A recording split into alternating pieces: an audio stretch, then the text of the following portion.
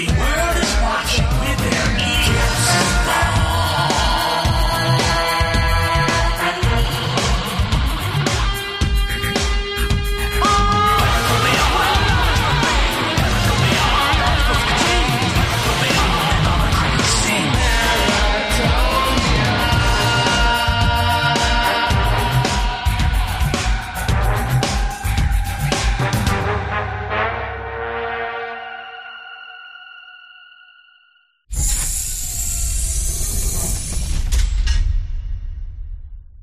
Paratopia, it is Jeremy Vaney here.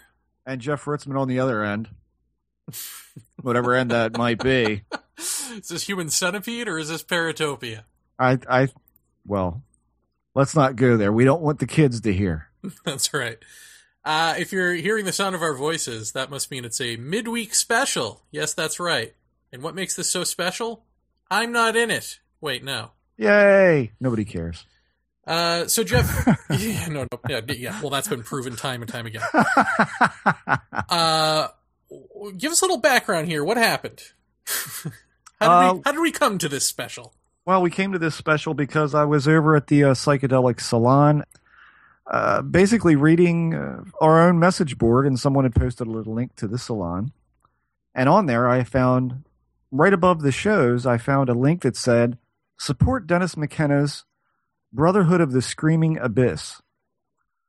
I said, what is this? And I click on it, and if you go to Kickstarter.com, you'll find up near the top of the screen a search box. Type McKenna in there, McKenna, and you'll see a link that will pop up called The Brotherhood of the Screaming Abyss.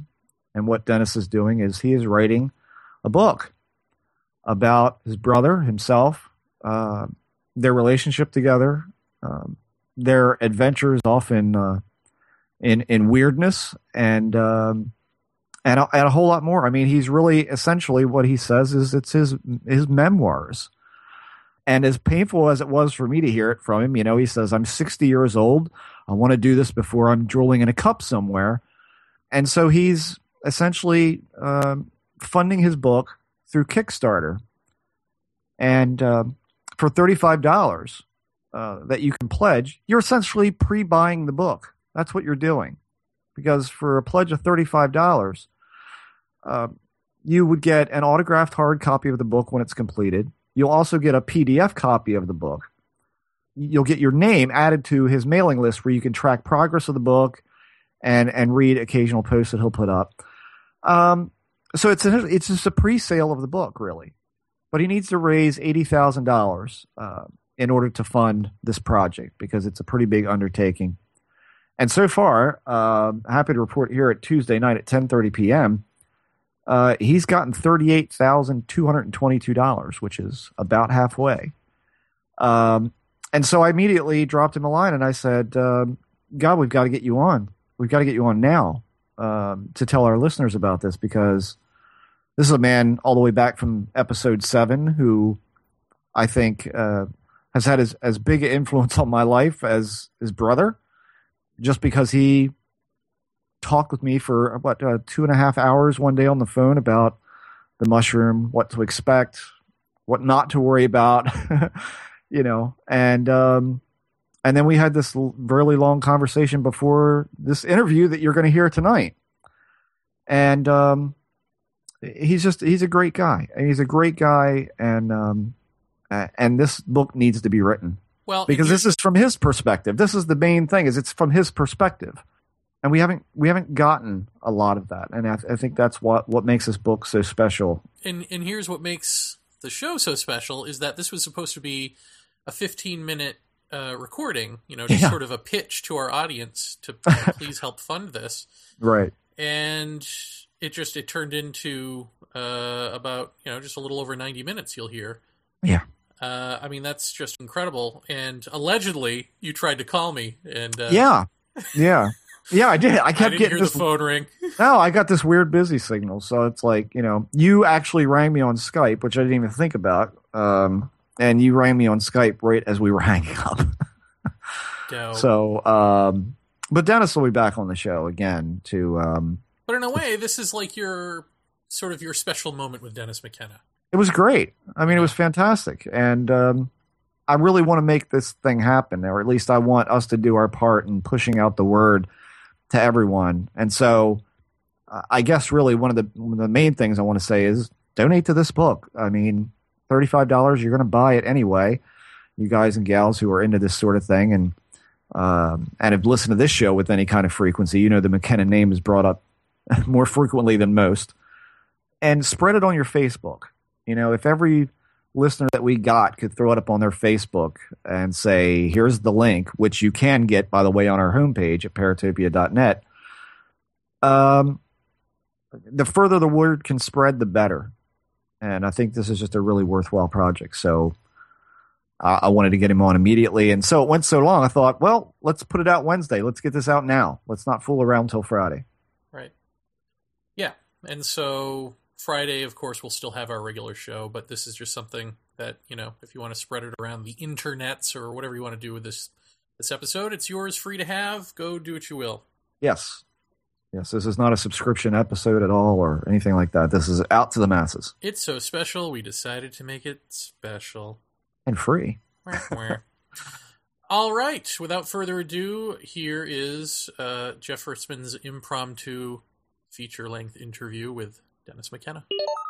Paratopia, I'm joined by a very old dear friend of the show, not seen since episode 7, Dr. Dennis McKenna. Dennis, how are you? I'm good, Jeff. How are you? It's good to be back. Well, it's good to have you back, sir.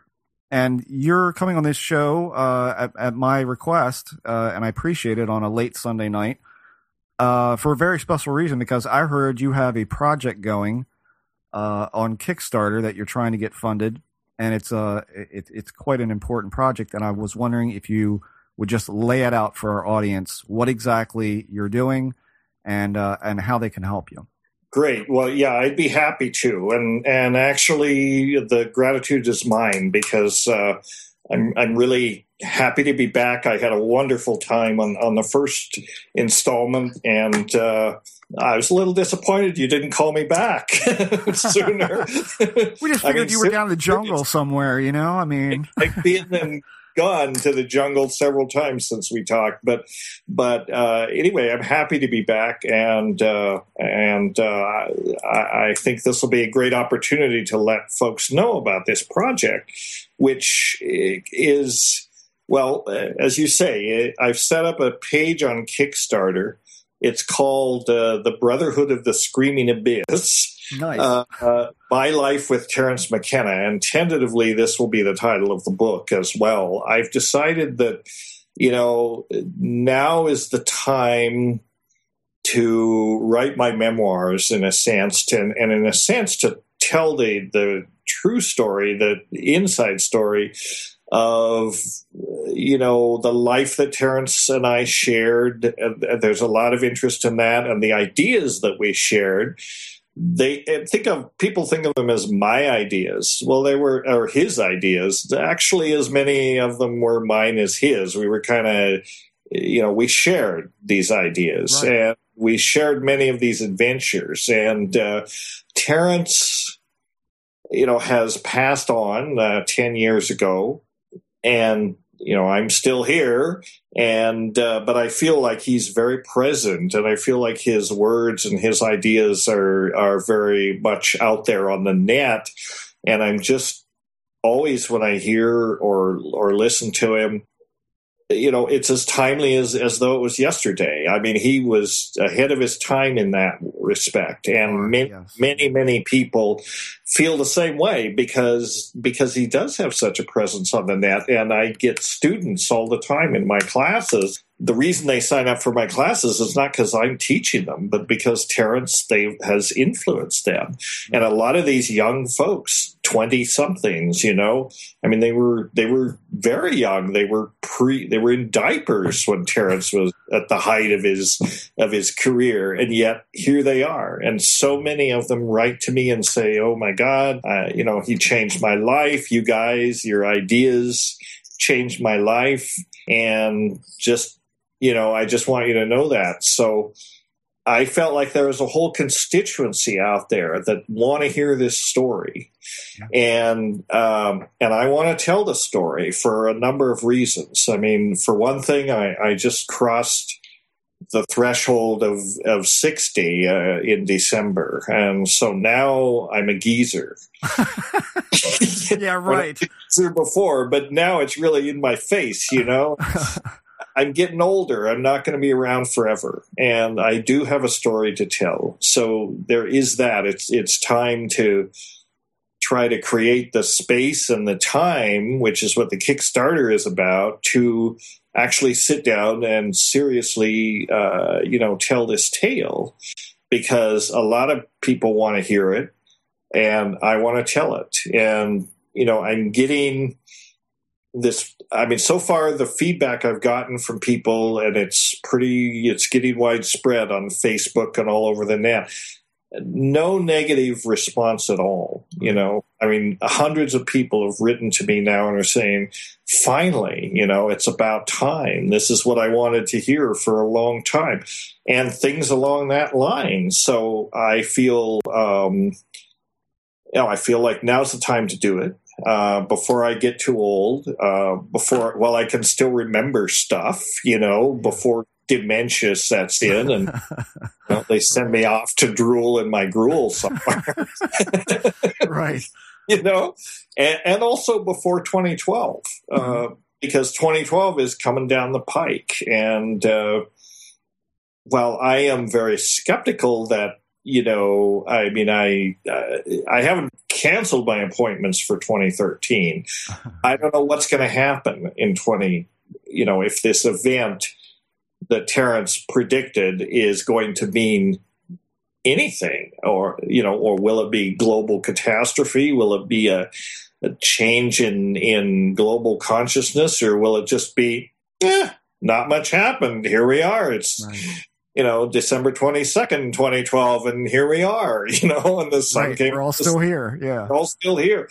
I don't know, but I would like to get this story out. So if I start now, the way the cycle of the publishing and everything works, if I start writing it this summer, I'll have about 6 to 8 clear months to really buckle down and work on it, get it out there in fall of 2012, and people will have time to buy it and read it, in time for the apocalypse. Or, if the apocalypse doesn't happen, they can give it away for Christmas. Right. Yeah. I figure the timing is good. I mean, it's basically now is the time. Yeah. And I want to tell the tale, and I'm getting a lot of really supportive feedback about this. So I'm going for it. I'm trying to do it. I've never tried a Kickstarter thing before. Mm-hmm. I'm getting a crash course in Facebook, and I'm a quick learner, but there's a lot to learn. Yeah. Very interesting medium, which I always kept at arm's length, because I'm basically, I'm not that social a person, but you have to become engaged in these networks because you got a whole bunch of people. And what I'm finding is there's a whole lot of people that basically love Terrence and love me. And, maybe they love Terrence a little better because they know him better, but there is so much, you just get this feeling, even though it's all email and stuff, you just get this feeling there's a whole lot of love out there. Yeah. And I'm touched by that, actually. And so that makes me, even more determined to try and do, a hell of a good job with this book, because now it's not just that I want to write the book and make some money and whatever. I actually feel like now I've got a responsibility to my community, I guess is what you would call it, to really do the best job I can. Ultimately, we're going to have a link on our Facebook, or on our homepage, about this, because Kickstarter. I'm looking at the page right now, and your goal is $80,000. And That's right. you're at 34,000, a little over that now, almost 35 actually. Mm-hmm. And people can pledge $1, $5, $20, 35, 70, 100, 500, 1,000, 5,000. Yeah. And there's all these denominations. So it's like, to me, I look at this and I go, there's no way that we can't, put this out, because I mean, for one, I've got to read this book. I got to read this book. I'm sorry. I got to have it, I have to write it for you to read it. Yeah. I mean, that's right. That's the way Kickstarter works. There are these different levels of incentives, mm-hmm. and people are not really donating. You're not, I'm pre-selling it, essentially, or I'm pre-selling the book and certain products, certain services that I would provide, like giving seminars and that kind of thing. And so it seems like a win-win. I mean, I'm asking for advance payment to, let me create the time to actually create this thing. But the promise is then folks will get something back out of it in due time, and hopefully they'll feel that their money was well invested. Yeah, absolutely. Well, I mean, I think when you look at it, I'm looking at it right here, for $35 or more, you get an autographed hard copy of the book, and your name added to a mailing list where you can track the progress of the book. Just going backwards from everything that is up to that level, you're looking at. Right. A PDF copy of the book when it's done, then the autographed hard copy and all of that. So, I mean, really, where are you going to go buy a hard copy of a book like this? You won't. You won't. Exactly right. I mean, this is not like, you're asking for the moon here. And in most cases, so far, that's the level that most of the donations have come in on, around $35. I've gotten one $5,000 donation, which I was completely surprised, but very happy to get. I've gotten a few $100 donations, and so I'm trying to create these different investment levels, I would say, and give something of value back. Yeah. And as I look at it, and I want to say this to your audience, you cannot. The way Kickstarter works, you can't change the bar once you've set it. I can't say, well, okay, it's only $60,000. I can't change that. Right.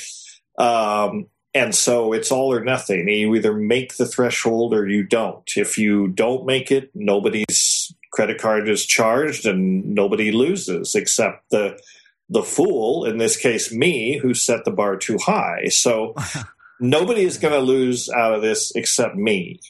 Potentially, we can all win.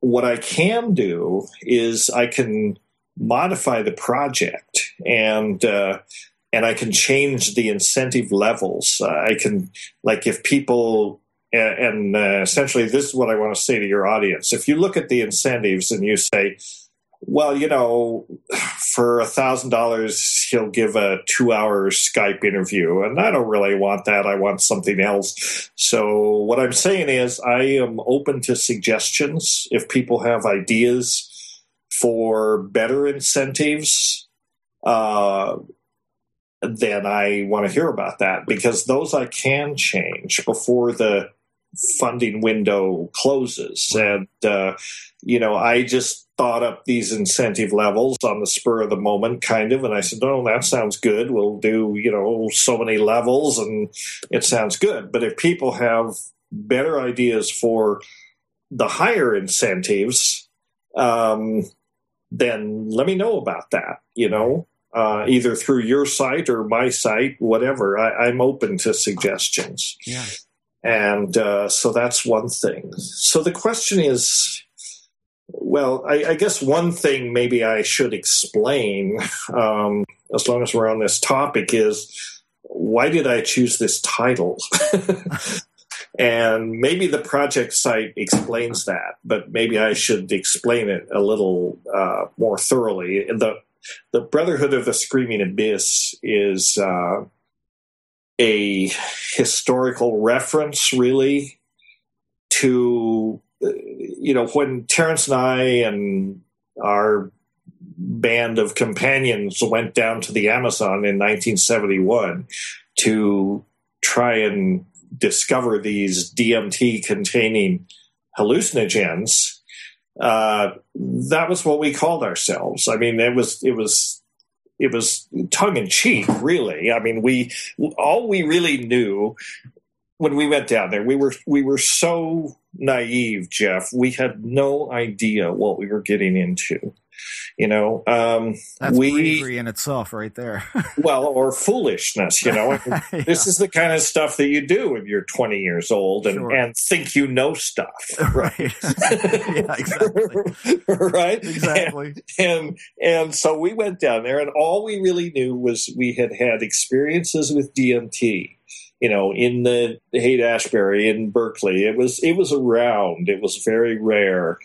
It wasn't something you found on the street like LSD or these other things, and mushrooms were completely unheard of. Mm-hmm. I mean, in reality, real psilocybin mushrooms were just not around, but synthetic DMT was around a little bit, and it had crossed our paths, and we had taken it, and we thought, holy shit, this is the weirdest stuff, not just the weirdest drug, just the weirdest thing in our universe that we had ever encountered. Right.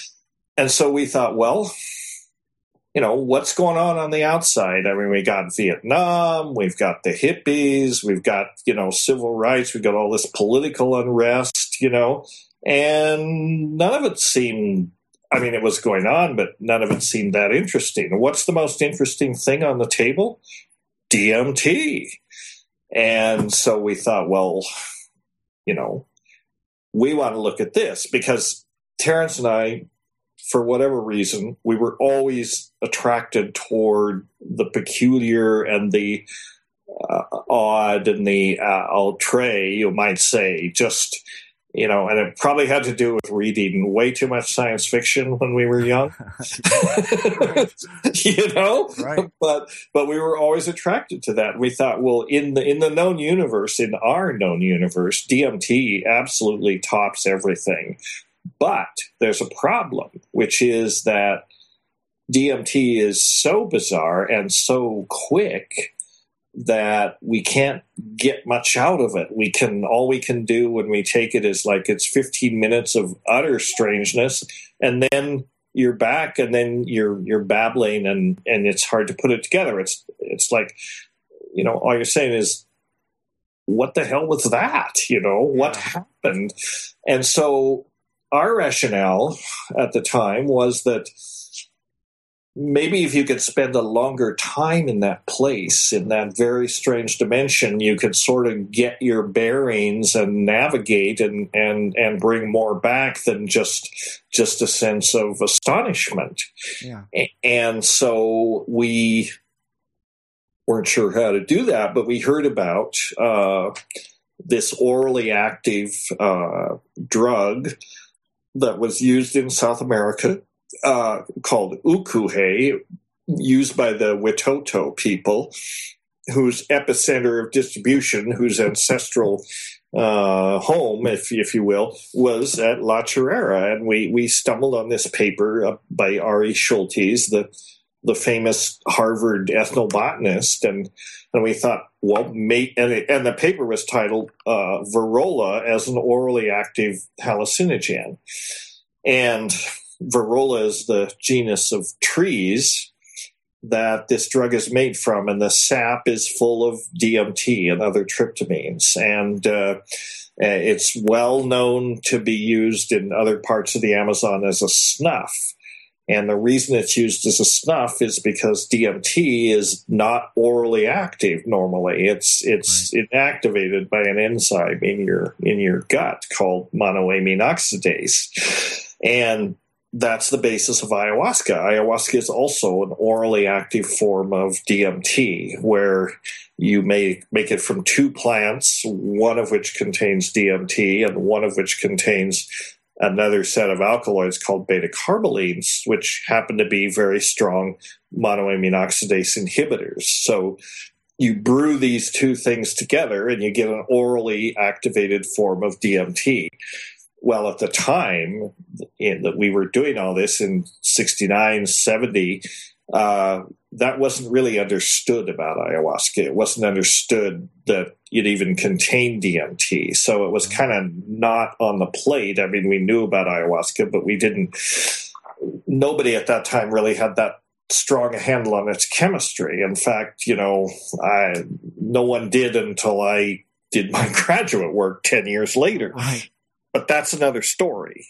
So we thought, wow, this Varola, this is the stuff, and we need to go get this stuff and check it out. And so that's what we determined to do. And we had this, this sort of adventurous, and tongue-in-cheek view of ourselves. So we and my brother and I and our companions, as we moved into the jungle, we said we thought of ourselves as the Brotherhood of the Screaming Abyss.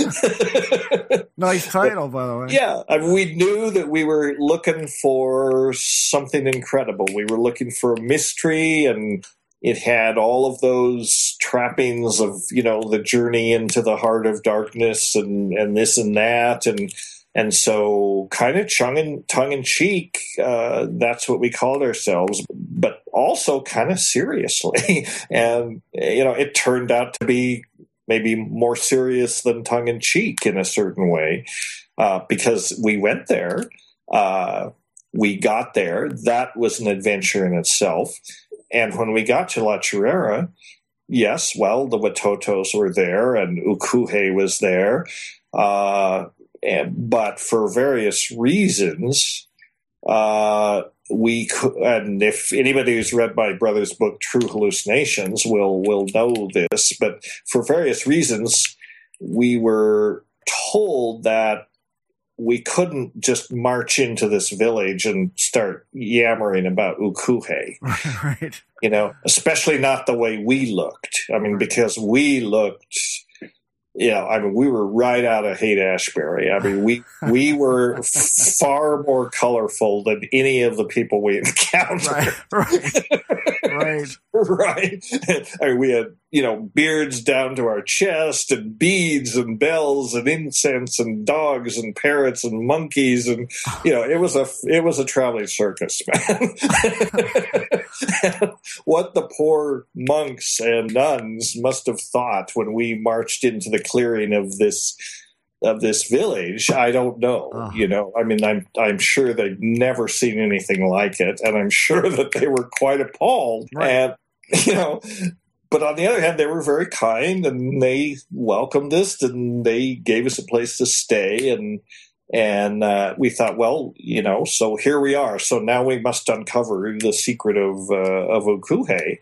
Well, as it turned out, eventually we did. It took a while. Actually, it took almost 10 years to really get it worked out, because we didn't figure it out until I went back to the Amazon to do my graduate work in 1981. So that was 10 years later. But what we did find at La Chirera, we said, well, we'll just settle in. We got lots of dope and nice place, so we'll just settle in and see what happens. And around La Chirera, most of the area had been cleared for pasture land, and they had brought in these Cebu cattle. And so there were these Cebu cattle, the humpback cattle, and it turns out that that's the dung, the shit of these cattle is the preferred substrate for Psilocybe cubensis, which is the big pan-tropical psilocybin mushroom. And it was very wet there. It rained all the time. So we were in a situation where, there was all kinds of pastures, cow pies everywhere, and basically big clusters of mushrooms growing out of every cow pie. I mean, you literally could not walk through the field without kicking these things over. And we thought, well, that's interesting. We knew what they were. I mean, we'd done enough homework that we knew. We had our botanical references and Schultes papers and all that. And so we knew what they were. but we didn't understand what they really were. We thought, great, there are all these psilocybin mushrooms around. We had not had any experience with psilocybin at that time, but we'd heard it's a great trip, a lot of fun, all that. So we said, well, we didn't say these things consciously, but we just said, well, fantastic, so we started taking them. And we started taking... Here's an operative question for you, not to interrupt, but did you know what the LD50 was at that point in time? Had no idea. Oh. Had no idea. Oh, but they seemed very... But, we knew it was high. I don't think an LD50 has ever been established for psilocybin. Because it is so compatible with human metabolism. It goes through your system like water. And in that sense, in the sense that your body can handle it, there's no issue with toxicity. The question is not can your body handle it, can your head handle it, can your mind handle it? And that's a more problematic issue, So we started just consuming these things recreationally. And with most psychedelics, you consume one and then you lay off for a while. And, but in the circumstances we were in, it was so tempting and they were just there. And actually there wasn't, what we had to eat from the local environment. We didn't have anything to eat from the local environment. We had to bring in our own food. So that was like canned goods and rice. Well, it turns out psilocybin mushrooms make, pretty good omelets and, pretty good mushroom soup. And we could, buy a chicken from the local guy and cut that up, put a few mushrooms in, put some rice in, and have a delicious soup, and then enjoy the results. Wow. So that's what it was. We were high at low levels a lot of the time on these mushrooms, and we had great Colombian cannabis as well. And my brother was, he liked his cannabis. Let's put it that way. Sure. So we smoked that a lot, and what we found was that, we suddenly were in a place where these ideas were just floating around, and it stimulated a lot of conversation, a lot of speculation about the way things were or the way things might be. And before long, it's hard to explain. People on the outside looking at this would say that we were going around the bend, perhaps, or that we were definitely coming up with some ideas that were quite unconventional. And we knew that, but to us, it seemed to make sense, and it seemed that we were making sense to each other, and we seemed to be in contact with some entity, which we visualized and even called the teacher, that was transmitting all of this information. There was a definite feeling of an entity or entities outside ourselves, not sure where they were located in space or time, but definitely, there on the psychic wavelength, and transmitting all of this information, which seemed quite odd, but also quite interesting and quite, what would you say? It made a certain amount of sense to us in our state. Understandings about how the world was really made up out of language, and how you can't really separate, language and our own psychic sphere from reality. In fact, it is reality. And certain understandings about the way that nature worked in the jungle and the way that chemistry regulated that environment, much in the way that chemistry regulates the environment inside of a cell, and just a whole lot of really odd ideas, basically, that seem to explain a whole lot about something, about something. Well, you said about the nature of reality, about what we were understanding or experiencing, that was it. And well, you said you guys had actually visualized the teachers. Did you have an icon for them? Did you have absolutely the mantis? The mantis was the icon of the teacher. Really? Okay. Yeah, and sometimes it was a mantis. Sometimes it was a dome-headed being, somewhat like the Greys that they talk about in Alien Abductions, but not really looking like that. And those we visualized as not. Well, none of these things were present. I mean, it's not like they were physically present, but the icon of the mantis kept coming up over and over again, and insectoid themes were very prominent in this whole thing. The way that I don't know if you've ever been to the Amazon, but the insects are always there as a subliminal presence, and the noise, the electrical sound that they make that permeates the jungle, and it goes up and it goes down, but it's very rarely quiet, and it's like this. It sounds like circuits frying or something. I mean, it's a very, very strange sound. And the smells and the colors and of course we're ripped on psilocybin, right? Yeah. So all of this is much more intense than usual. And you don't have to be on drugs and to be in the jungle and think it's pretty darn intense. It is very intense. Oh, I can't imagine. You are absolutely immersed in this environment of seething, boiling life all around you. I mean, it's something else. And people that have been there, they know what I'm talking about. And those that haven't need to go. Yeah. You can only experience it. You can't explain it. But so we had that. We had what we felt was a lot of information that was being downloaded to us very rapidly by this incredibly alien, mantis-like, super intelligent, non-human entity, but basically a beneficent entity. I mean, like a stern schoolmaster or something. He said, look, you monkeys, you need to understand this. Pay attention, right? Yeah. It was all about pay attention.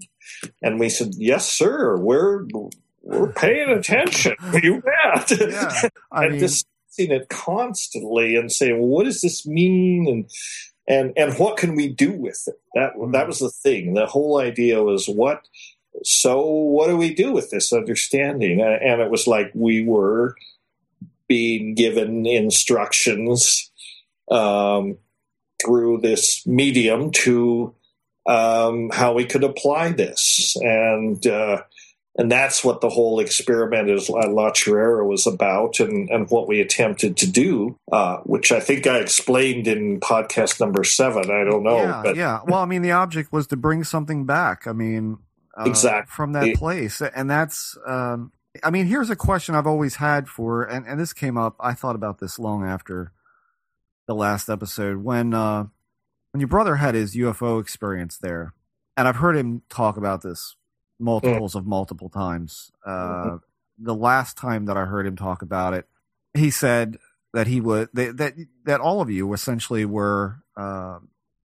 lightly intoxicated on mushrooms at the most vacant times of usage on at that place. That there wasn't really a downtime. So he described that he was lightly intoxicated on mushrooms, but that the experience that he had, which involved a flying saucer that could not have been, because it was a Hoover vacuum cap. Right. It was the classical, what's his name? George Adamski. That's what it was. So now I didn't see this, by the way. But you were. I'm taking it now. The way he describes it is that you were most likely up at the top of the hill, asleep in the accommodations. I'm guessing. I mean, could have been. I mean, where I physically was, I'm not sure. I was probably there. Mentally, I was, somewhere at the edge of the galaxy at that point, Well, do you remember, like, the following day, do you have any recall of what his demeanor was like after that experience? Did he rush to everyone and go, "You're never going to believe this"?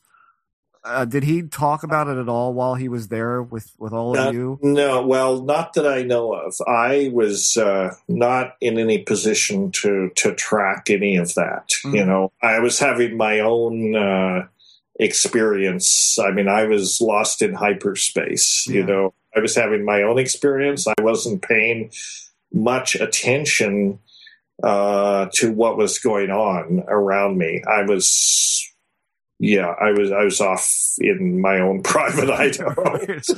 Well, hey, now I remember the line for the book, which was, but I don't want to be a bug, That was an early, that was an early part of before we got into before we did the experiment at La Chirera, we were lightly stoned on mushrooms most of the time because we'd sort of integrated them into our diet. Right. But there were a few episodes where we took high doses, very high doses. And that's when we began to experience these sounds that you can hear at very high doses inside your head, and began to toy with the notion of being able to imitate these sounds, which you can imitate them with your voice. And we had this idea that if we did it just right, and we knew from previous experiences with DMT, actually, that if you do it just right, you reach a point where your voice actually, you try and imitate them. You start out singing and trying to get the frequency right. But then there comes a point when your voice just locks onto it. And it's like it just pours out of you and you can't stop it. And it's like a sound that, no human being should be able to make. We do not have the vocal apparatus for making these sounds, and yet there it is. It's pouring out of you, even to the point where, and this was where the idea that we can create a sound that we can see, and that, we can actually use a sound to condense a physical object, or an object that appears to be physical but is actually partly made out of mind. I mean, it's a mind-matter fusion. And this was the instructions that we were being given. And this notion about I don't want to be an insect came out of that, because the themes of insect metamorphosis were all through this, and the mantis is, downloading this and insisting, this is what you have to do. You have to metamorphosize yourself. You have to turn yourself into something that is not human or more than human. And, you're going to do this psychic operation on yourself. Right. And when you come out of it, you will be immortal, superconducting. You will have all knowledge available to you instantly. You'll have paranormal powers, telekinesis, time travel. It's all there. This is what they were promising. And we thought, well, yeah, okay, we'll go for that. Yeah. So this thing about being transformed happened in one of these high dose mushroom trips early in the experience, and out of a couple of those began to coalesce this idea for this experiment that we thought we could do. We thought we could get a handle on this. We looked at ayahuasca. We had read about from Michael Harner, the anthropologist who had spent several years with the Shuar, who at that time were known as the Jivaro Indians in Ecuador, but now properly called the Shuar. And one of the big influences on our experience at that time was he had published a article in Smithsonian Magazine about his experiences living with them, and it was called The Sound of Rushing Water. And it was all about the Shuar and their use of ayahuasca, and they believed they were always on ayahuasca, just like we were always on mushrooms. And in their cosmology, the ayahuasca dimension was reality, and ordinary reality was the illusion, right? Mm. And we were kind of getting to that place too. But one of the things that they said they did in that tradition, well, the sound of rushing water was something that you heard on ayahuasca in high doses, and it was not unlike what we were hearing on high doses of mushrooms. You know, I wouldn't call it what rushing water, but I can see how they might. I would call it more like, you know, the sound of an electrical circuit shorting out. I mean, that's what it was for us, you know, but definitely a sound. And the Shuar interpreted this as being, a sign, essentially, that they were getting close to something, and then they would produce out of their bodies this substance, which we would call, throw up or puke.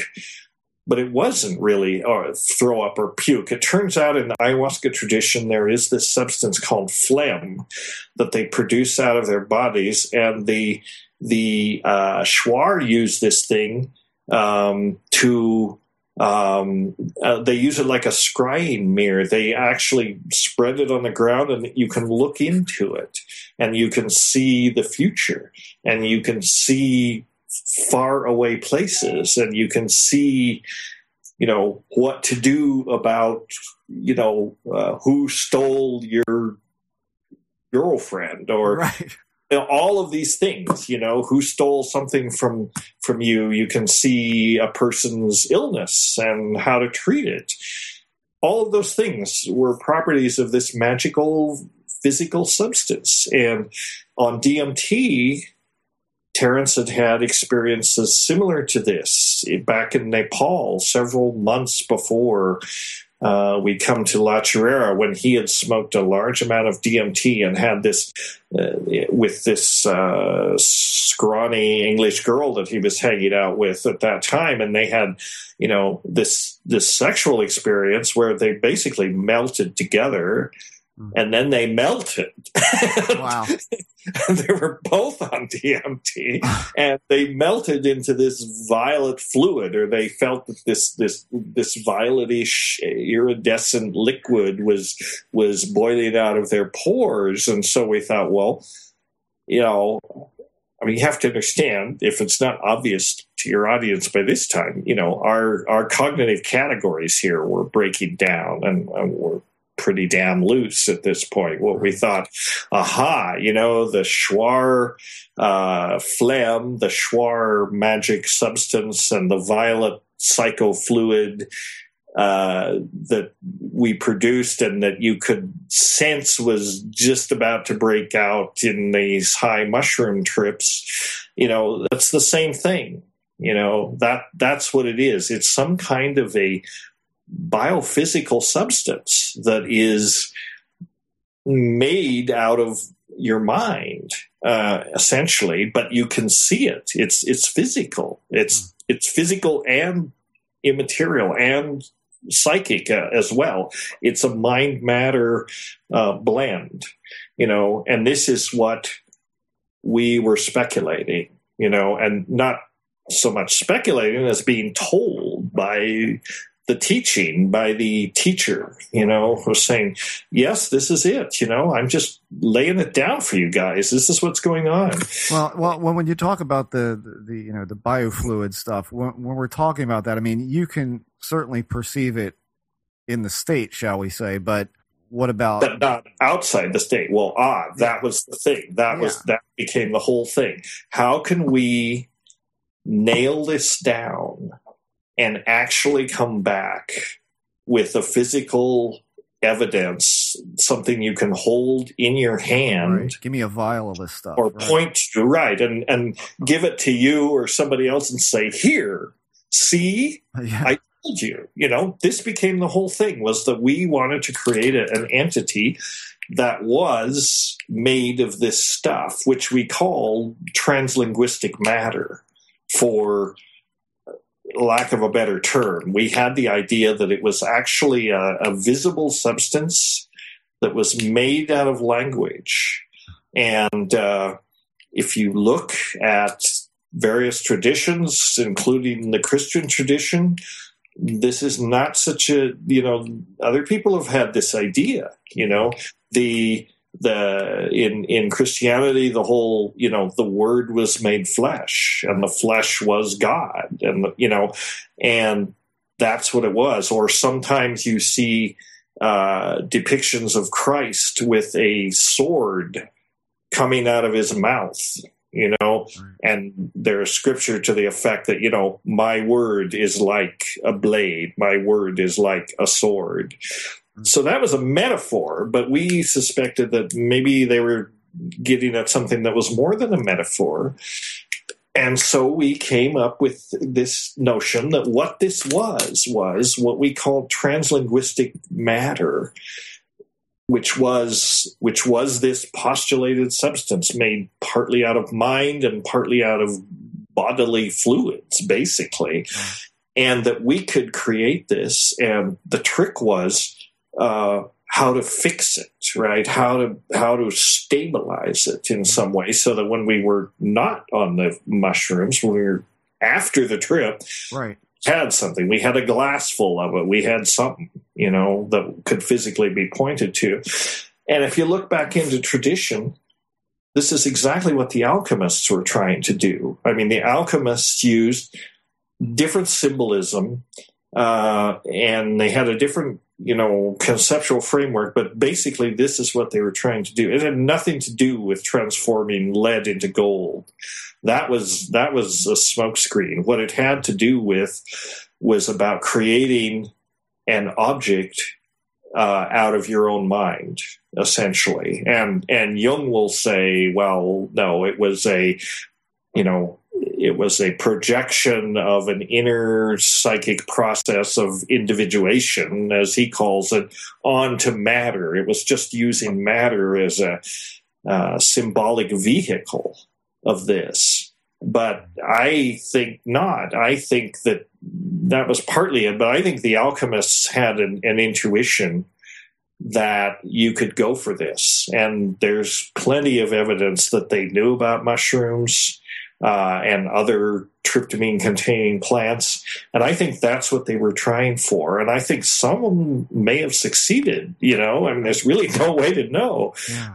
But, well, I mean, what I find interesting about that is, we come back to like what the focus of this show is most of the time, which is the paranormal. And it comes down to me to the same thing. I'm seeing this tangent of, we're talking about, let's just put it in the alien category. I mean, I've witnessed long discussions about people who experience alien encounters, and can you set a camera up in your room, or can you take a sample off the floor? Can you cut the carpet where they walked and get some sort of cellular DNA off of this? And and I was as guilty as anyone else back in the 80s, probably, of saying, it's got to be. I mean, if it's that physical, we've got to be able to get some sort of proof of it. And the longer that I stayed around in this, I saw nobody had it. Nobody could get their hands on it. And the fact of the matter is we still don't have our hands on it. Right. And so I've got to look at that and go, well, it's real when it's there, but how long can it stay real? Yeah, well, it's because it evaporates. Yeah, I mean, essentially, you've got nothing in the end. Right. But I mean, it's halfway into this reality and halfway not. And so it's like, if you don't grab it by the throat and drag it kicking and screaming into this reality, it's going to go back down the wormhole, and it's lost, and it was there. And this is exactly what we were trying to do with La Chirera. We were trying to, we could see this stuff, we could produce it, and we thought we've got to somehow fix it. And so we turned to alchemy because we were both dyed-in-the-wool Jungians anyway. I mean, if you've ever read Psychology and Alchemy by C.G. Jung, this is a key reference work for this whole thing. And I strongly urge your readers to look at it because it's almost a recipe book, for doing this. It's a very interesting book. But the alchemists had this figured out, or if they didn't have it figured out, they were awfully close. They were really focused in on it. And a lot of what alchemy is about in the process of doing this chemical transformation of the self has to do with what they call fixing the mercury, right? It's all about, they're trying to make the philosopher's stone. And there are several stages. And mercury, which is mercurial, right? Hard to nail down. It keeps scattering away from you, which is why it's a symbol of this idea. And a lot of what alchemical practice is to fix the mercury, and there are various processes for doing that so that it can't get away, essentially cage it into a confined matrix, a confined boundary or something like that, so that you've got it like an animal in a cage, essentially. And and so we applied that idea. We came up with a series of steps that we thought that we were being told, essentially, if you do this, if you take a big dose of mushrooms and you hear this sound and you imitate it in the right time, and you can essentially bond this thing into your own DNA. And then you can externalize it as a symbiosis between a mushroom, yourself, and this substance, whatever it is, and you'll be able to see this thing, and you will be able to both see it and be it at the same time. It will be mind externalized and visible outside the body. Well, call me nuts. Well, I mean, now here's the question. How many people over the years since all this have you come across who said, Dennis, I did that, and there it was? So, not a one, man. Really? Wow, really? Not a one. No, because nobody has done it. But if you look, as far as I know, if you look back through history, many people have tried, and many people have had these similar ideas, and I don't think anybody's done it, and the reason I don't is because, one of the consequences of doing that we predicted was that you would have this object that would essentially be able to do anything you could imagine. Yeah. Right? Anything you could imagine. You want to take a shower, and you hold it up and water comes out. Or, you want to travel across the galaxy in a blink of an eye. You think about it and it happens. It is totally responsible to the human imagination. You connect with it by telepathy, and it's basically the object at the end of time. And it's the Philosopher's Stone, it's the flying saucer, it's the time machine. It's all of these things that, the human spirit imagines are possible, that we have, that it's this archetype of the incomprehensible and all-powerful artifact, that we create. And don't you think essentially that's what the flying saucer is? It's not a machine that travels in space. No. That's not something we. That's not something that, at least on this show, that we put a lot of credence in. I mean, I certainly there's been this thing lately of, I think the undercurrent in some episodes that we've done lately is, what is it?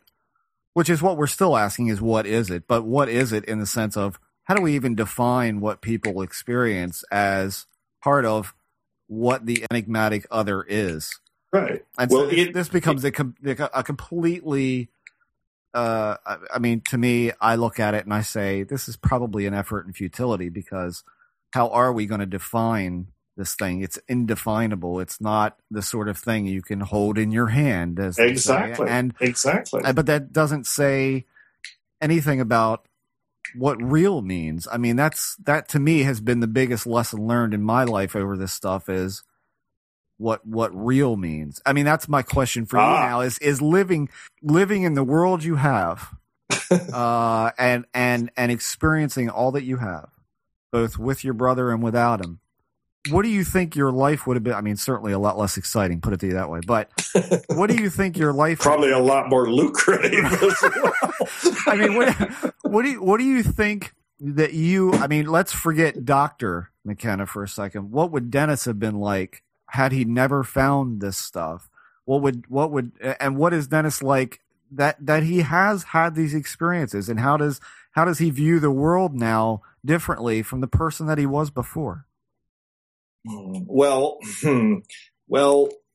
if I had never gone on this quest, I probably would have gone somewhere. I mean, I probably would have gone into science, maybe cosmology or physics. I was drawn to those things. I really wanted to be an astrophysicist when I was younger. I would have led a more boring and mundane life, but hopefully not a useless life, Right. So hopefully it wouldn't have turned out too badly. Right. But I mean, do you view reality completely?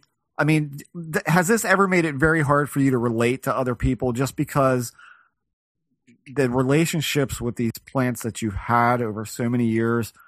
I mean, to me, it's got to make you look at reality in a completely different manner than most people that you meet. Right. Well, it does. I mean, it makes you look at it in a different way. Although I'm fortunate because now, I mean, I have a hard time maybe relating people that have never had a psychedelic experience and who have no idea what I'm talking about. But there are a lot of people around who have had similar experiences now. And so that's my community. Those are the people, at least we can talk about this stuff. Right. I don't think any of us understand what is really going on, but we can talk about it and we can say, yeah, there's some weird stuff out there and something's going on. And mostly, I mean, oddly, in me, in the long-term effect it's had on me, it's made me a lot more cognizant of how little we know, how little I know, how little anyone knows. Right. We like to think that we kind of have it all figured out and, our science is, pretty good and we've got some pretty elegant models for the way the world works, the way that, physics works and all that, and they're just toys. I mean, they don't even come close, to how weird it is. I mean, you don't even have to have these experiences to look around you and look at the universe and look at the fact that we're here. Yeah. I mean, the very fact that we're just even here is so bloody improbable. Yeah. And you have to say, Jesus, Well, yeah. Yeah. What is going on? Well, what is really going on? That's totally it. I mean, you totally hit the nail on the head for, the way we've kind of, throughout all our discussions with everyone from yourself to Jacques Vallée to all the host of guests that we've had on the show. It's like that's been a constant that, in our private conversations, Jeremy and I are always saying, what all this stuff means. What does the paranormal mean? What is a psychedelic who is writing this stuff? Yeah, like what is this? Like what is going on? And in the end, it's like Jeremy said, the thing that's become kind of my go-to argument for all this is like, we don't even know what the hell we are yet, and we're trying to figure out this other stuff. Which isn't dissimilar from what your brother said. I remember him saying something like, you have to keep in mind we're a little more than evolved monkeys, and we're trying to figure out the nature of the universe. And how absurd is that? And he's right. Yeah. So that's kind of, in some ways, I don't say, it's like the answer is that nobody knows the answer, and there may not be an answer, and it may just be that, well, this is the way it is, but that's not very satisfying to a lot of people. They want answers, and people are uncomfortable with, with cognitive dissonance and this situation. This is why people turn to religion, I think. Yeah. Basically, I'm pretty much, I don't have much use for religion, because I think what it is simple answers for simple people. They want to be told what is going on, and they can't comprehend it. They want a simple story, and so they turn to religion, and it's satisfying. Yeah. But if they ever spend any real actual time thinking about it, or if they accidentally or deliberately happen to stumble on, like a psychedelic experience, it completely demolishes their ontological foundations. They have no idea what to think. That's why these substances have always been persecuted and feared and prohibited and reviled and in every way repressed, because people don't want to admit that, in fact, we haven't got a clue, and that is, ultimately, it's not very satisfying. I don't know what to tell you, At the end, you say, well, we don't know very much. In fact, at the end, we don't know anything, Yeah. It's that's true. Not very satisfying. That's not what the folks want to hear, but that's the truth. Yeah, it is the truth. The longer that I do this show and the more people that we talk to, and our last guest that we had on was a guy talking about essentially a paranormal hotspot where there's all sorts of stuff going on, from UFOs to ghosts to Bigfoot. It's all within a central area. And so much of this stuff, there's this perceptual element to it. There's probably some kind of environmental physiology going on, an interaction between the brain versus the environment, versus undercurrents of reality that we know nothing about. And that's been something we've talked a lot about on this show, which is nature of anti-structural relationships, anti-structural lives, marginality, all of these things kind of being an undercurrent to all of these very strange things. I can say this, in a non-offensive way, but it doesn't get much more marginal for an outsider to hear of Terrence's UFO experience and him to say, well, of course, Terrence, you were high. And right. And that's the easy answer. That's the easy way out. Sure. But it doesn't, when you look back at the number of things that come up within all of this and the tiebacks to a psychedelic experience or the compound or whatever, I find that to be the best lead to me. Is always going to be back to this. Yeah, the thing is, it's so easily dismissed, right? As though that is an explanation. You were high, right? So anything you experienced when you were high doesn't matter. We can automatically take that off the table because you were high. Well, I'm here to tell you, my friend, that we're all high all of the time. Yes. Because our brains synthesize and construct reality. They construct the hallucination that we live in, that we have chosen to call reality. And this is not gospel or religion. This is neurophysiology. Yeah. We know that we experience the world out there, whatever it is, filtered through the sensory neural interface. And the sensory neural interface takes this raw data, this electromagnetic information and all kinds of information, and puts it into the hopper and synthesizes it into a world, a perception of reality that we can comfortably live in and that makes sense, and it enables us to, navigate so we don't go walking off cliffs or stepping in front of buses or stuff. But it's a hallucination. And we are always high because, this is all mediated by neurotransmitters in our brain. Well, you know what neurotransmitters are? They're drugs, right? Yeah. Yeah. I mean, we are made of drugs, and that's why these drugs work. And this is what I tell people. So the argument that you're high and therefore it can't be trusted, I mean, that may be true, but then anything you experience can't be trusted because you're high all the time, and we're always high, and we're biochemical engines that run on drugs. I'm sorry. Yeah. So forget the drug-free America. Ain't going to happen. Yeah. Well, I mean, what I remember on this show was our 19th episode. We had a gentleman. He's one of our listeners. I mean, his name is Brandon, and he had gone to the Amazon for his ayahuasca while he was there. And if I'm remembering this right, maybe he'll jump on the message board and remind me. But it was a group of people, and one of them was blind. He was a blind man, and I think one of the things that we asked him was there any cohesiveness across the group as to what was seen? And he said, well, most of the time, no. But there was a night where I think a girl he had met there that was in the group kind of got him up off the cot and said, you've got to see this. And they walk outside, and the jungle that was there didn't look like any jungle they'd ever seen. And it was ethereal looking, if I remember correctly. And even the blind man could see it. Even the blind man could see it. And they all stood there saying, we're seeing this. This is here. What is this?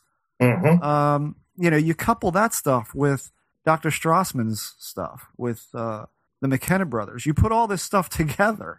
Right. And you kind of get the picture that, no, there's more going on here than you're high. I still totally like your analogy of, what if we're like a radio tuner that's tuning to different things, and given the right dose per weight, per environment or whatever, that it's likely that everyone could end up seeing the same thing. This happens. I mean, this is not uncommon in these group sessions. This is a common theme with ayahuasca and mushrooms, I might add. I mean, I've had it many times with ayahuasca, a few times with mushrooms, where you are definitely on the same wavelength. You can, you're seeing the same thing because you can narrate it to each other. And independently, which to me is amazing. I mean, that's just like, okay, what are we seeing? I mean, and what is that place? And, to me, when you talk about this whole notion of bringing something out, I remember Terrence talking about, what if you could bring one of the tykes out of a DMT experience? This would end all conversation at that moment, It would. It would absolutely and that's the do thing that you look at, you say, and of course, me being only very like a one-timer, I look at that and I say, that to me is like bringing the Maserati out of one of my dreams as a kid. Like, do I wake up and the Maserati is next to the bed? How do you? It seems as distant as that to me. Yeah, and that was exactly what we were trying to do. We were trying to create the the hyperspatial Maserati, the ultimate artifact that could do whatever you could imagine, whatever you could ask of it, it would do. Because it was you, and it was you, but with the ability to actually manifest in 3D space whatever you asked of it. Because in a sense, it was 3D space. It was all of space-time condensed down into the stone, the philosopher's stone. that you could actually hold in your hand. And we, even applied this metaphor at La Chorrera that, if we succeed, we will end up, if we succeed in what we think we can do, we will end up with a jewel-like object. It will be a disc. It will be about the size of, maybe a silver dollar, maybe a little larger than that. It will be transparent. It will be black, in fact. And you'll be able to look into it, and the first thing you'll see is the Milky Way galaxy. And it won't be an image of the Milky Way galaxy. It will be the Milky Way galaxy. And then you can go from there. The question is where? Touch screen, right? I mean, you touch a certain point, and there you are. Yeah. And, so it will be the iPad of the end of time. Yes. Wow, Terrence would love that. Well, I mean, as far as the book that you're going to be writing, because we're not even going to talk about this not happening. The book that you're going to write here. Yeah. What do you think will be, besides it being from your perspective and your experiences with your brother in all these places, all these different experiences, what do you think that people are going to get from it that they're wanting for? Because Terrence was such an open guy about his experiences. I think the only thing that I ever hear about him, even from people who love listening to him speak, is he liked to weave it into a narrative story that really played out in an understandable way, which is always the way you listen to him speak, and he's telling this narrative just so you can get your head around the concepts are so vast that he's trying to convey. Right. That this is what happens. I mean, when you're writing this book, you're, of course, I'm sure you're going to go back to childhood and about how you guys grew up and, how you either of you even got into this stuff, which is going to be the part of the book that I want to read the most, is your discoveries of this stuff. But right. What do you think people are thirsting for the most that you're going to? Well, I'm not sure. That because I haven't written it, and of course I have ideas about what it's going to cover. But I haven't even, other than in my head, I haven't even outlined it. Right. But I mean, some of it's going to be personal, obviously, and I think that it can't not be personal. We were brothers. We lived our lives together, and all the people that we've been entangled with over the years, lovers, spouses, children, all that. But it's not going to be, I don't know. I don't know what the audience wants exactly. It's not really going to be this, minute, sordid, dissection of our fucked up lives. Right. Right. We're no better than other people. Sure, we were fucked up. We're not, we're not perfect beings, not by a long shot. And on that level, I don't make any claims to enlightenment or any of that. Right.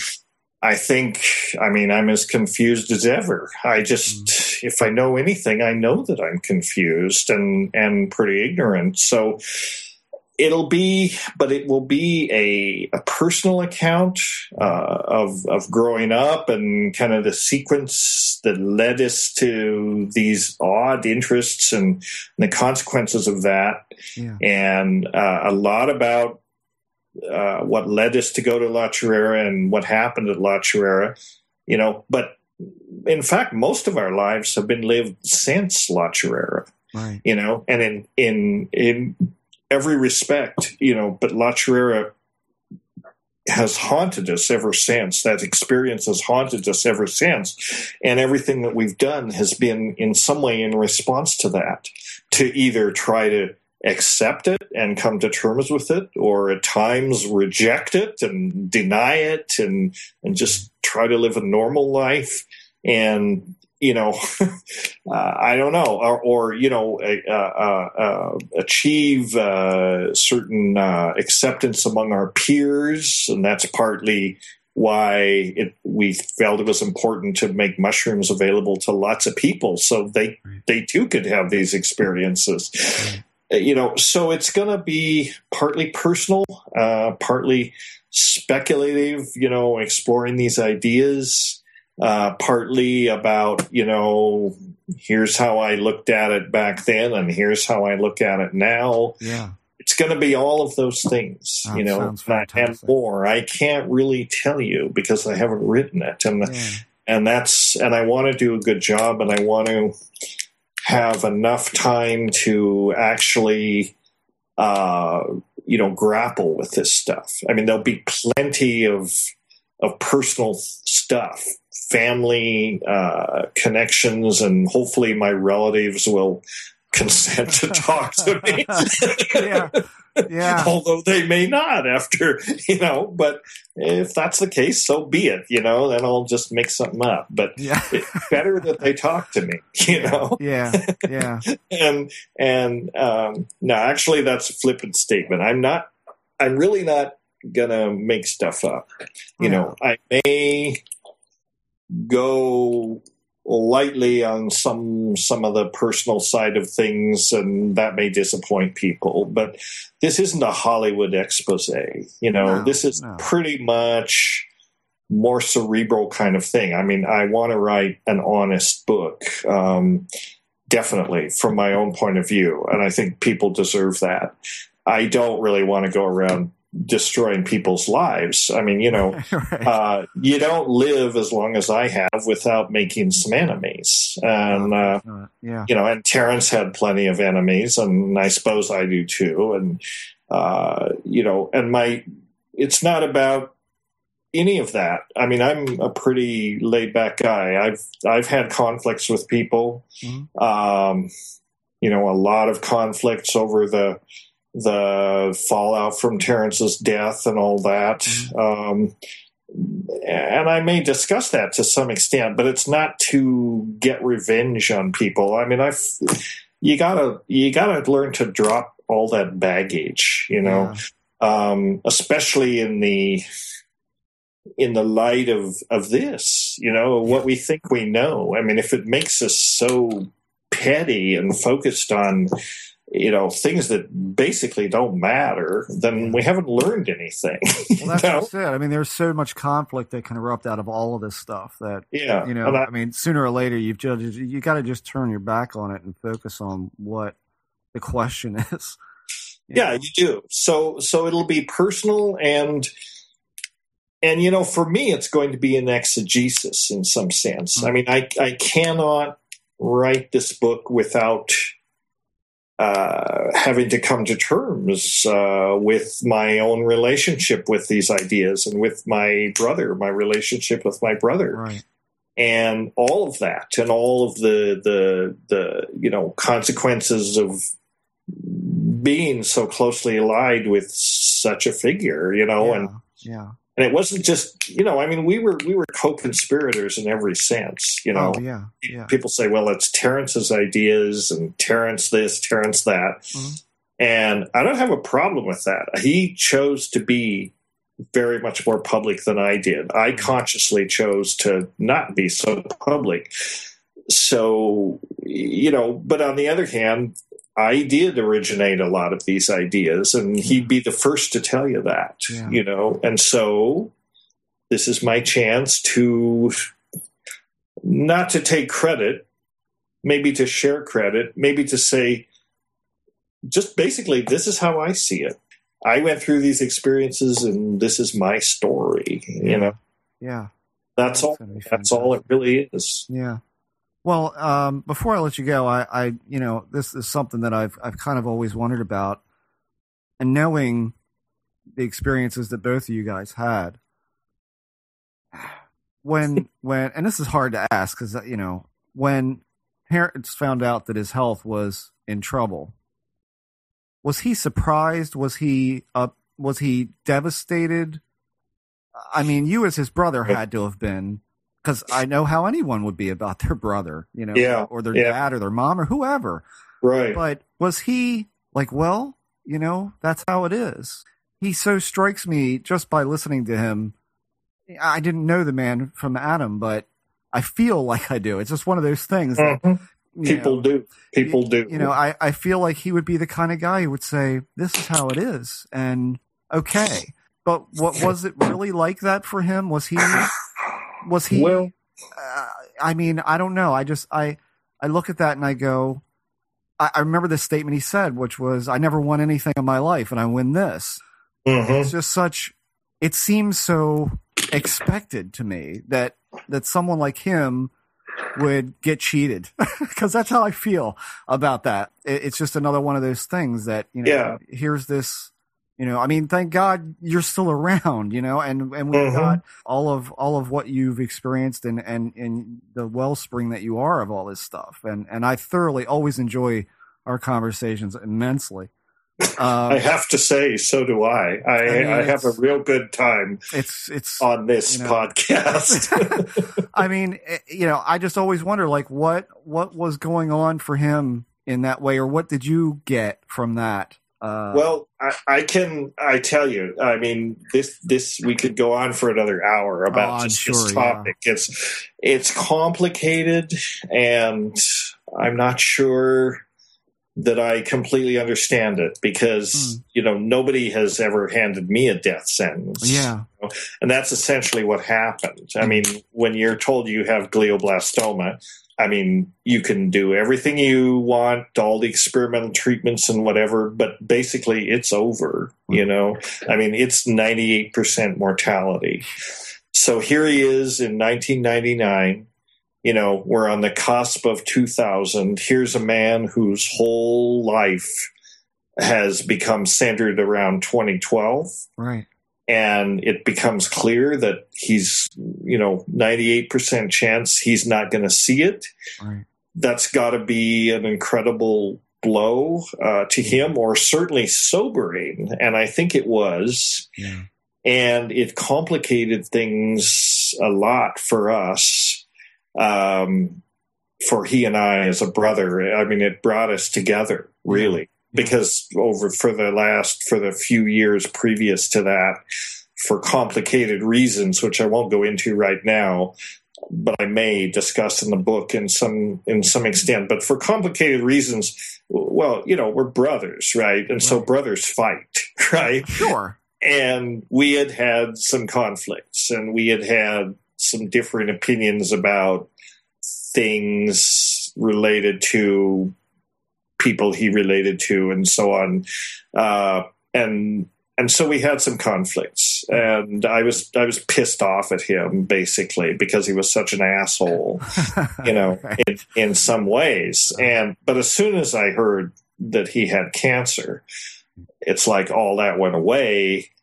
And it was like I was on the plane to Hawaii the next day, and I was there for him. I think I was really, really there for him up until the moment he died. Yeah. And in some ways, he welcomed that, and he knew that I was there for him. In other ways, he resented that, you know, because the fact is that was every time he saw me, every time he looked around, you know, it was a reminder that, you know, Dennis is here because you're dying, right? Yeah. And that's got to be tough. Yeah. And but we had some good, you know, bonding during that time, and some healing during that time, and it all went back in some ways to La Chirera, because I said, well, you know, when this happened, as soon as I got to La Chirera, I said, you know, I don't know what's happening, but I think that this is part of our story. Yeah. And that what we're looking at here is the next turn of this spiral. Yeah. And, you know, if we're a helical spiral or a fractal, you know, implosion or whatever, I mean, our positions are reversed, right? Yeah. Now you get to go. Last time I got to go. Yeah. Now this time you get to go, and you get to go for real. Right. And not that the, you know, psychotic break wasn't real, but this time you're crossing the threshold into real hyperspace, and you're not coming back. Right. So what is the job? What is our task? And I put it to him this way. I said, our task, in some ways, is to do what we said we were going to do at La Chirera. Except that you're the subject and I'm the doctor pulling the strings.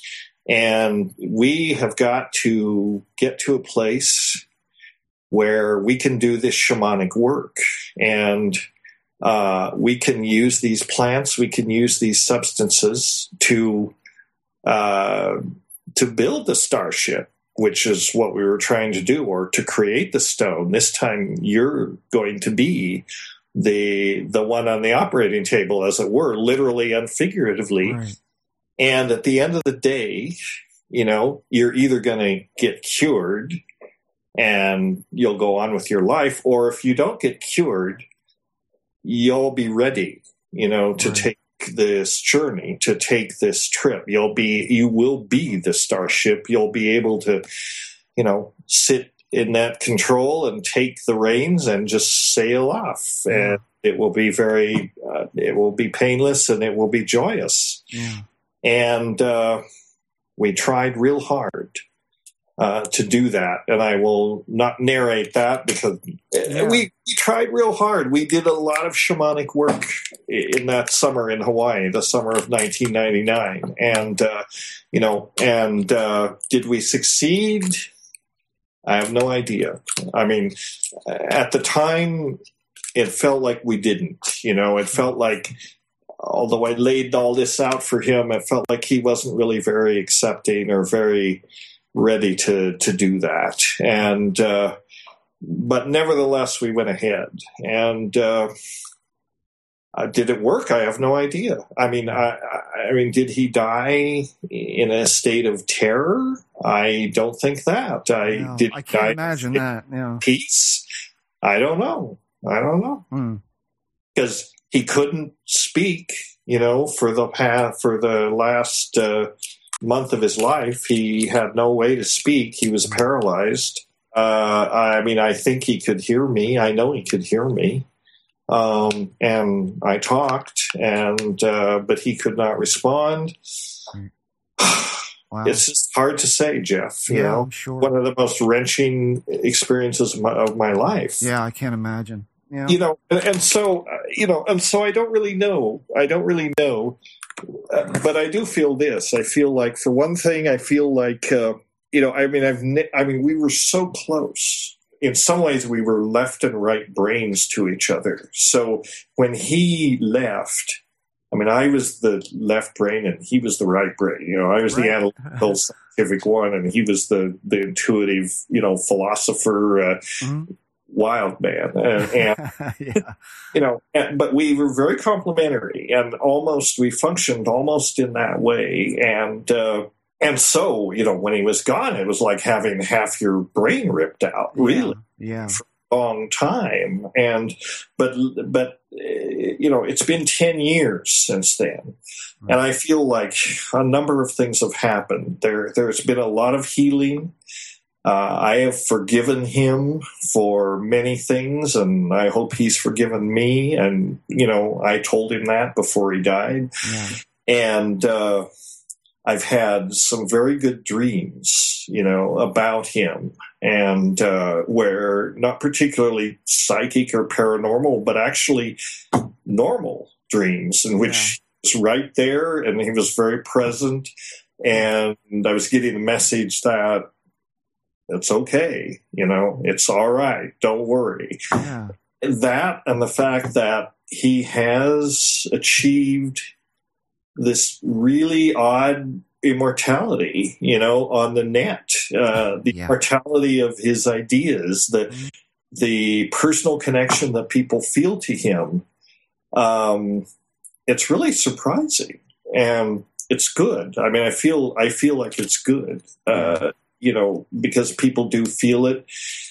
So in some sense, he's never left. You never really I mean, I don't know what happens. I don't know if there's an afterlife or, any of that. I don't think anyone who's honest can really say. I mean, maybe there is, maybe there isn't. But I can say this. People do live on in the memories of the people that were close to them. I mean, if there certainly is that kind of afterlife. Yeah. If I want to talk to Terrence, he's right there. Yeah. All the time. All I have to do is bring him online, and there he is. Yeah. If I had to create a visual for the whole scenario, it would be this table with thousands of books on them that have been left, for cowards like me who won't do that sort of thing, and that both of you have done. And here's this stack of books that's going to take a millennia to get through. I mean, there's just so much that I think both of you have brought to light or brought to people's awareness even. I think it's going to be decades. I mean, it's going to be decades before this stuff is really understood. And then we'll always go back and go, oh, well, there it is. Yeah, maybe these guys were onto something. Yeah, it will be decades. Yeah, and we'll be long gone, I mean, I think that's the thing is it's going to take a while to parse all this stuff out. But I mean, certainly the threads being pulled on, I think, are the right ones for at least some of this stuff. So, I mean, that's the other thing with I feel like, when I look inside my heart and think about writing this book, I do not feel anything negative coming from the Terrence avatar or whatever. In fact, I feel a great affirmation. I feel that he's behind this. He would like to see this happen.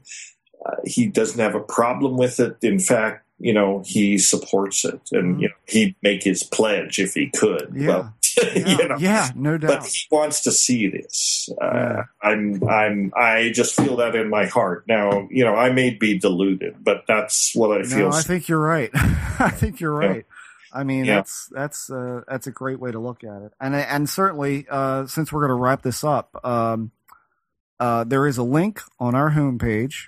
Wonderful. Of this, and this is where you can go to make this thing happen. And I think as strongly as we've talked about the McKenna brothers on this show and all the work that they've done over the years and all the information that's been provided, the stuff, like I said, that will be probably being parsed out for decades to come. This is yet another chapter of those that I think will be placed on that table. And so the way I look at it, it's a crime if this doesn't happen. And so I'm not going to talk about it in that sense. And I think anybody that listens to this show knows how much that we think of you and your brother, and how often we refer to your show and Terrence's and lectures and all that sort of thing. So I think our audience is going to support this a lot. And I beg you guys to just whatever you can give. I know, the economy is not in the best shape and everybody is hurting here, but this to me is really important stuff. I mean, this is no, and I would say that, to people, if you can afford it, then make a pledge at whatever level and know that you'll get something back. This is not a donation. This is an investment, if you will. Yeah. And if you can't afford it, then don't beat yourself up about it, and don't hurt yourself in order to make that. You can do a lot for this by just spreading the word. Yeah, absolutely. That is really important, like you're doing. So all of you listeners, you all got Facebook pages because I've seen them. Oh yeah. So go ahead, guys, and the link's on our page, and get that sucker up. Yeah. And, okay. Sounds good. And let's get this thing rolling. For Dr. McKenna. And remember, I'm watching the numbers. I can track it. There you go. Very tightly. So if you guys don't get on it, I'll come back and harangue you. Wow. Now there's a pretty picture. Yeah, really. Dr. McKenna's coming after us with hatchets. Yeah, right. Well, Dr. McKenna, I sincerely appreciate you coming on. And I hope we can help out a lot in this. Okay. So anyway, all the best to you, and same to you, and your partner in crime, and your audience. Yes. This is Chris Balzano, and you're listening to Paratopia.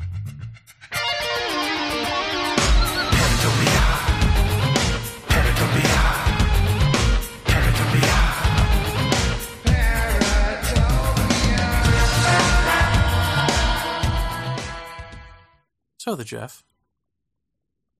So the Jer. That was quite. Dare I say, quite the trip? Can I say that without being too funny? Yeah, it was absolutely. Got a little emotional there at the end. Yeah. Well, like you said, this was part of this was a very difficult time, which I can imagine it would be. So I think that's a real. I think the whole conversation is a real free form, great way to kind of not only get an idea of what would be in the book that he's going to write, but just kind of get to know the man a little bit, which is great. I think that was fantastic. Had a lot of fun. Yeah, and it's interesting to hear specific things like about the praying mantis. Schoolmaster in charge. Yeah, how about that? Because we've heard this in alien abduction lore. Yeah, and certainly David Huggins, whose artwork is this sort of outlandish, bunch of alien art. Yeah. Talks about this, and I know David, and he doesn't read UFO books. He doesn't. I mean, he didn't even really know who Whitley Strieber was. He didn't know who Billy Meyer was. He didn't know. He doesn't know. You know what I mean? So he just draws his stuff, and you say, "Well, gee, where does it come from?" I don't know. Where does it come from? I mean, that's in there. He's got that character in there. Yeah. Yeah. I mean, what do you do with that?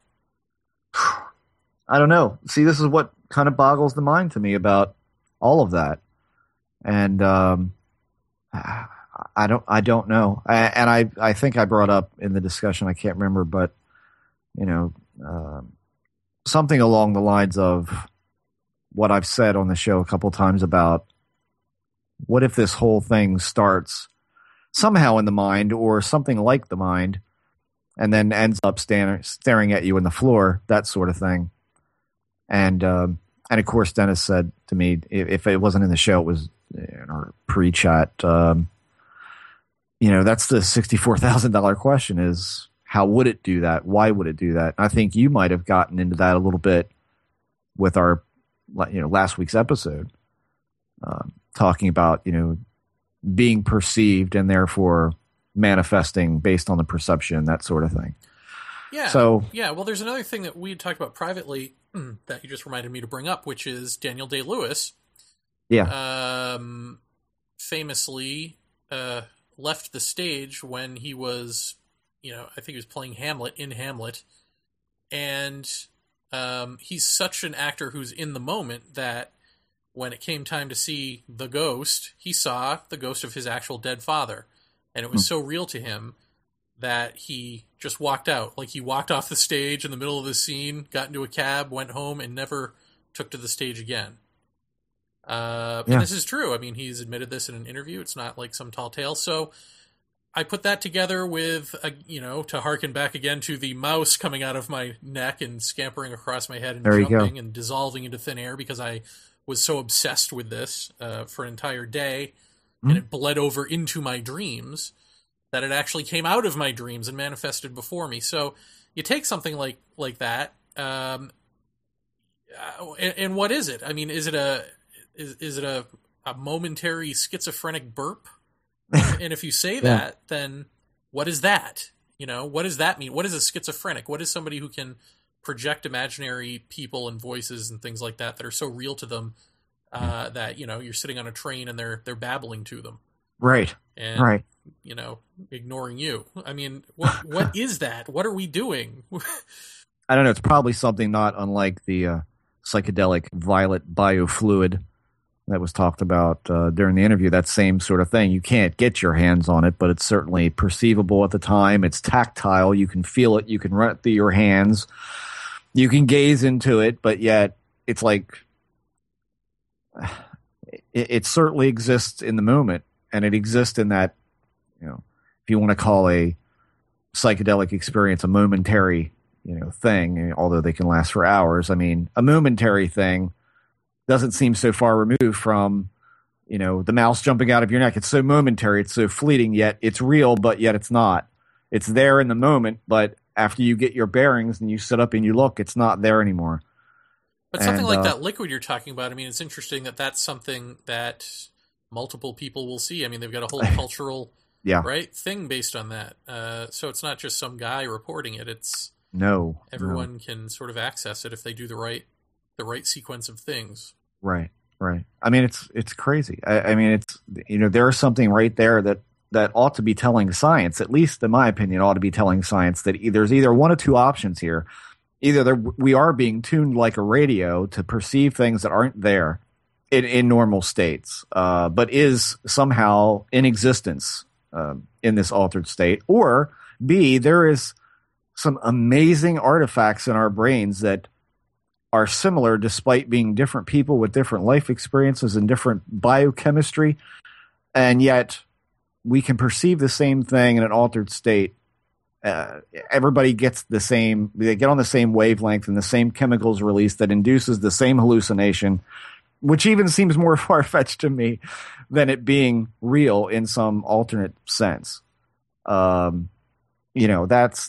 to me is just a fascinating thing. And you see that across the board. You see that in Dr. Strassman's stuff. You see that with Brannon's account with the jungle, and everybody seeing the same thing, and even the blind man saw it. So, I mean, what does that mean? I don't know. I mean, there's something there, and I think by far that, to me, if you asked me tomorrow, what is the big thing that we've kind of hit on, looking at our end of this thing, which is this phenomena that relates loosely to ufology, I suppose, what would be the one thing that's been the most enticing and the most compelling, the most interesting? It would have to be a toss-up between George Hansen and all of the McKenna brothers material. The experiences, the consistencies, the visions. Of course, Terrence's UFO sighting, seeing the fake Adamski disc fly over his head, that sort of thing. All that same kind of, I don't know, personality, I guess. There's like a personality going there that is present in the UFO stuff that seems to put it out there and then say, yeah, but that's not really it. Now this is it. Whatever way you pursue, it seems to say, yep, you're on the right track. Oh, no, sorry, try again. Automatically negating itself. And all of that stuff is present in this psychedelic stuff too. So it's fascinating stuff. And I think there's something there. There is something there that relates back to this in a very, very profound way, if we could just get our heads around it to understand what that is. I mean, it's still a mystery. I mean, it's still holding true to its own at this point. Mm-hmm. So, yeah, I guess the thing that somehow science needs to figure out, or maybe science doesn't need to figure it out, since the shamans seem to have this all under control anyway. Right. I mean, who cares about science at that point? But screw it, I'll play the part of the white guy. The thing science needs to figure out is where is the demarcation line between personal consciousness and collective? Is there some trigger that you can spill out into this sort of, I don't know, ethereal network where you're no longer just yourself experiencing personalized internal consciousness, but actually having this shared internal experience with other people? Yeah. And with some realm that, for whatever reason, is only accessible internally. There's got to be, you would think, there's got to be a way to find that demarcation line, no? God, you would think. I mean, because it's all got to, I mean, in some way it does have to have a physical component to it. There does have to be a brain chemical correlate, or a spinal fluid correlate, or a something, some sort of correlate to anchor this stuff in a rational way, which isn't, or in a material way, which isn't to say that it is a material process purely, but just that it has to have a material correlate. It just has to. Yeah. So where is it? Well, again, $64,000 question. I don't know. Jeff, where is it? It's right here in my white suit. Oh. Welcome to Fantasy Island. No, I agree with you. I think, there's something there. What it is, I don't know, but it's too strong to ignore all of the threads that connect the paranormal and the psychedelic experience. There's too much. And every time you talk to somebody like Dennis McKenna in depth and get a little more, you see and you get more of it. You see yet another connection to something within ufology. And even when you're not even looking, you're not even talking about that sort of thing. And it just comes up, oh yeah, well, I was curious, what was the visual of this other that they were, communing with in the jungle on mushrooms? What you say you personified this into an avatar of some, what did it look like? Well, the mantis. Oh, well, okay. There we go, And other times it was something akin to a gray, but not quite, close but not quite is good enough to me in that kind of state. How well can you perceive it? How well can you hold on to that? I mean, here's the other part with the psychedelic experience that's a lot to me like the abduction thing. There's a lot about a psychedelic experience that you won't remember. And just like there's plenty you won't remember in an alien experience, this level of memory loss is prevalent in both cases here. And one of the things that Terrence used to say was to try to get yourself calmed down enough in a psychedelic experience to put down kind of a stone, like to leave yourself a breadcrumb trail to go back and go, yes, I'm okay. Now I've got that. Now let's move on a little further and see what else crops up, and then lay a stone there and say, here's the spot and here's where these two connect. And then when you come out of this, you're bringing more back. And it's always a matter of trying to stand more in that place instead of just standing there with your mouth gaped open like a moron the way I did.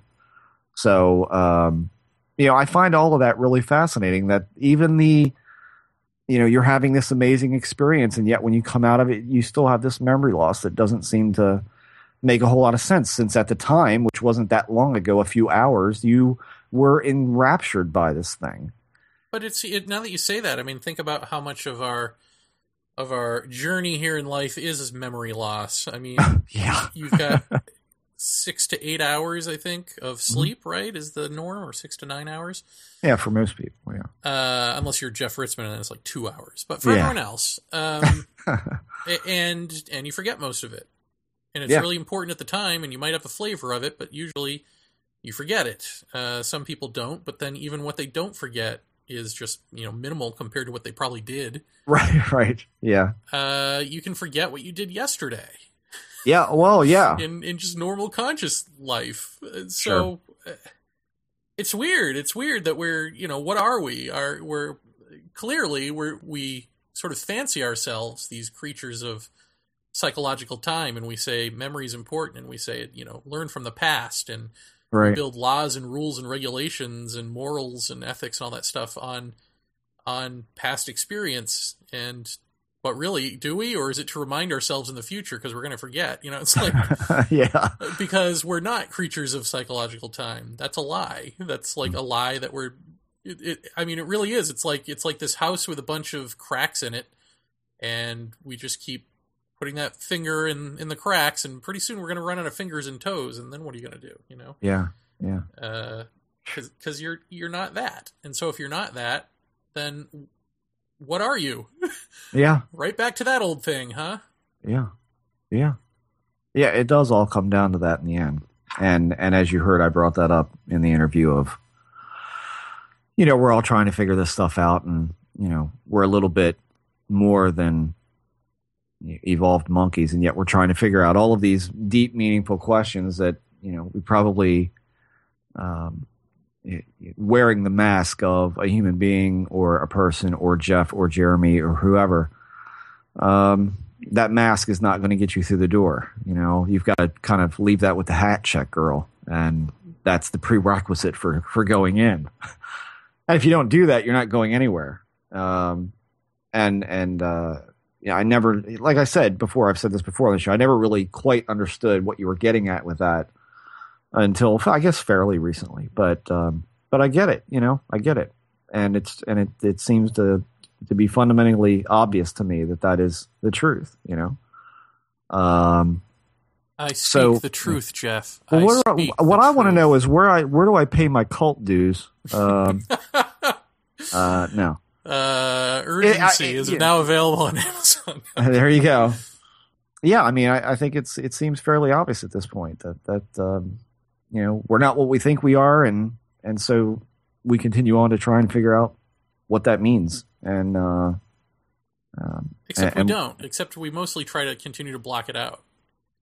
Well, yeah, you fight it. We built this thing, it's like we've built this house of cards. Now we really, really want to live in it, Well, we're comfortable here. We're comfortable. I think the comfortability of the reality that you create for yourself is like, this is what I'm familiar with. And that's hard to walk away from, I suppose. So, and yet it's funny because when people have it wiped away for them, or, they have an experience like a near-death experience or an enlightenment experience or anything like that, a feeling of absolution, even a born-again Christian, feels as if they've had their guilty lives pulled away from them and they're absolved of their sins. All of those sorts of different types of stepping out of yourself experiences or having the self wiped away, even if momentarily, even if to come back. They are generally blissful, right? Or are always blissful. And so what is it that we're protecting? I mean, what is it we're comfortable with? We only think we're comfortable. But then when you have that comfort ripped away, it's like there's this even deeper comfort, Yeah. Well, it's the ripping away part that's the hard part, right? I mean, everybody talks about, even in a psychedelic experience, the loss of the ego. And you've talked about that and how, I asked you one time, I said, isn't that rather horrifying to not be aware of yourself or to lose yourself in such a way? And you said, well, yeah, that's the whole point. The loss of the self is what kind of gets you to a bigger awareness of everything. And but that is frightening, I think. I think the idea of and you thought you were dying during your experience, your main one, and a lot of people think, during a psychedelic experience that they're going crazy or they're losing touch with, like they're not coming back. I mean, that would be the fear, but I guess once some people, I haven't achieved this, so I don't know, but I'm guessing once people get past that hurdle, they see the bigger picture and they go, wow, this is great. It's getting over that initial hurdle. That is the big thing. So I don't know. I mean, I have serious doubts whether I'll ever be able to get to that point or not, but I think that's it. I think it's just the fear of, this is who I am. Even inside, this is who I am. This is who I think I am anyway. And to have that ripped away is to lose all matter of comfort and toehold on reality. And so I think that's a pretty terrifying thing to most people, not knowing what waits on the other side.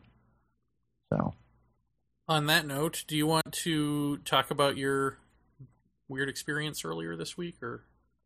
No, we'll save that for Friday. Okay. Yeah. Well, on that note, let's call it a wrap. Yes. And we'll save the rest for Friday's show. Great.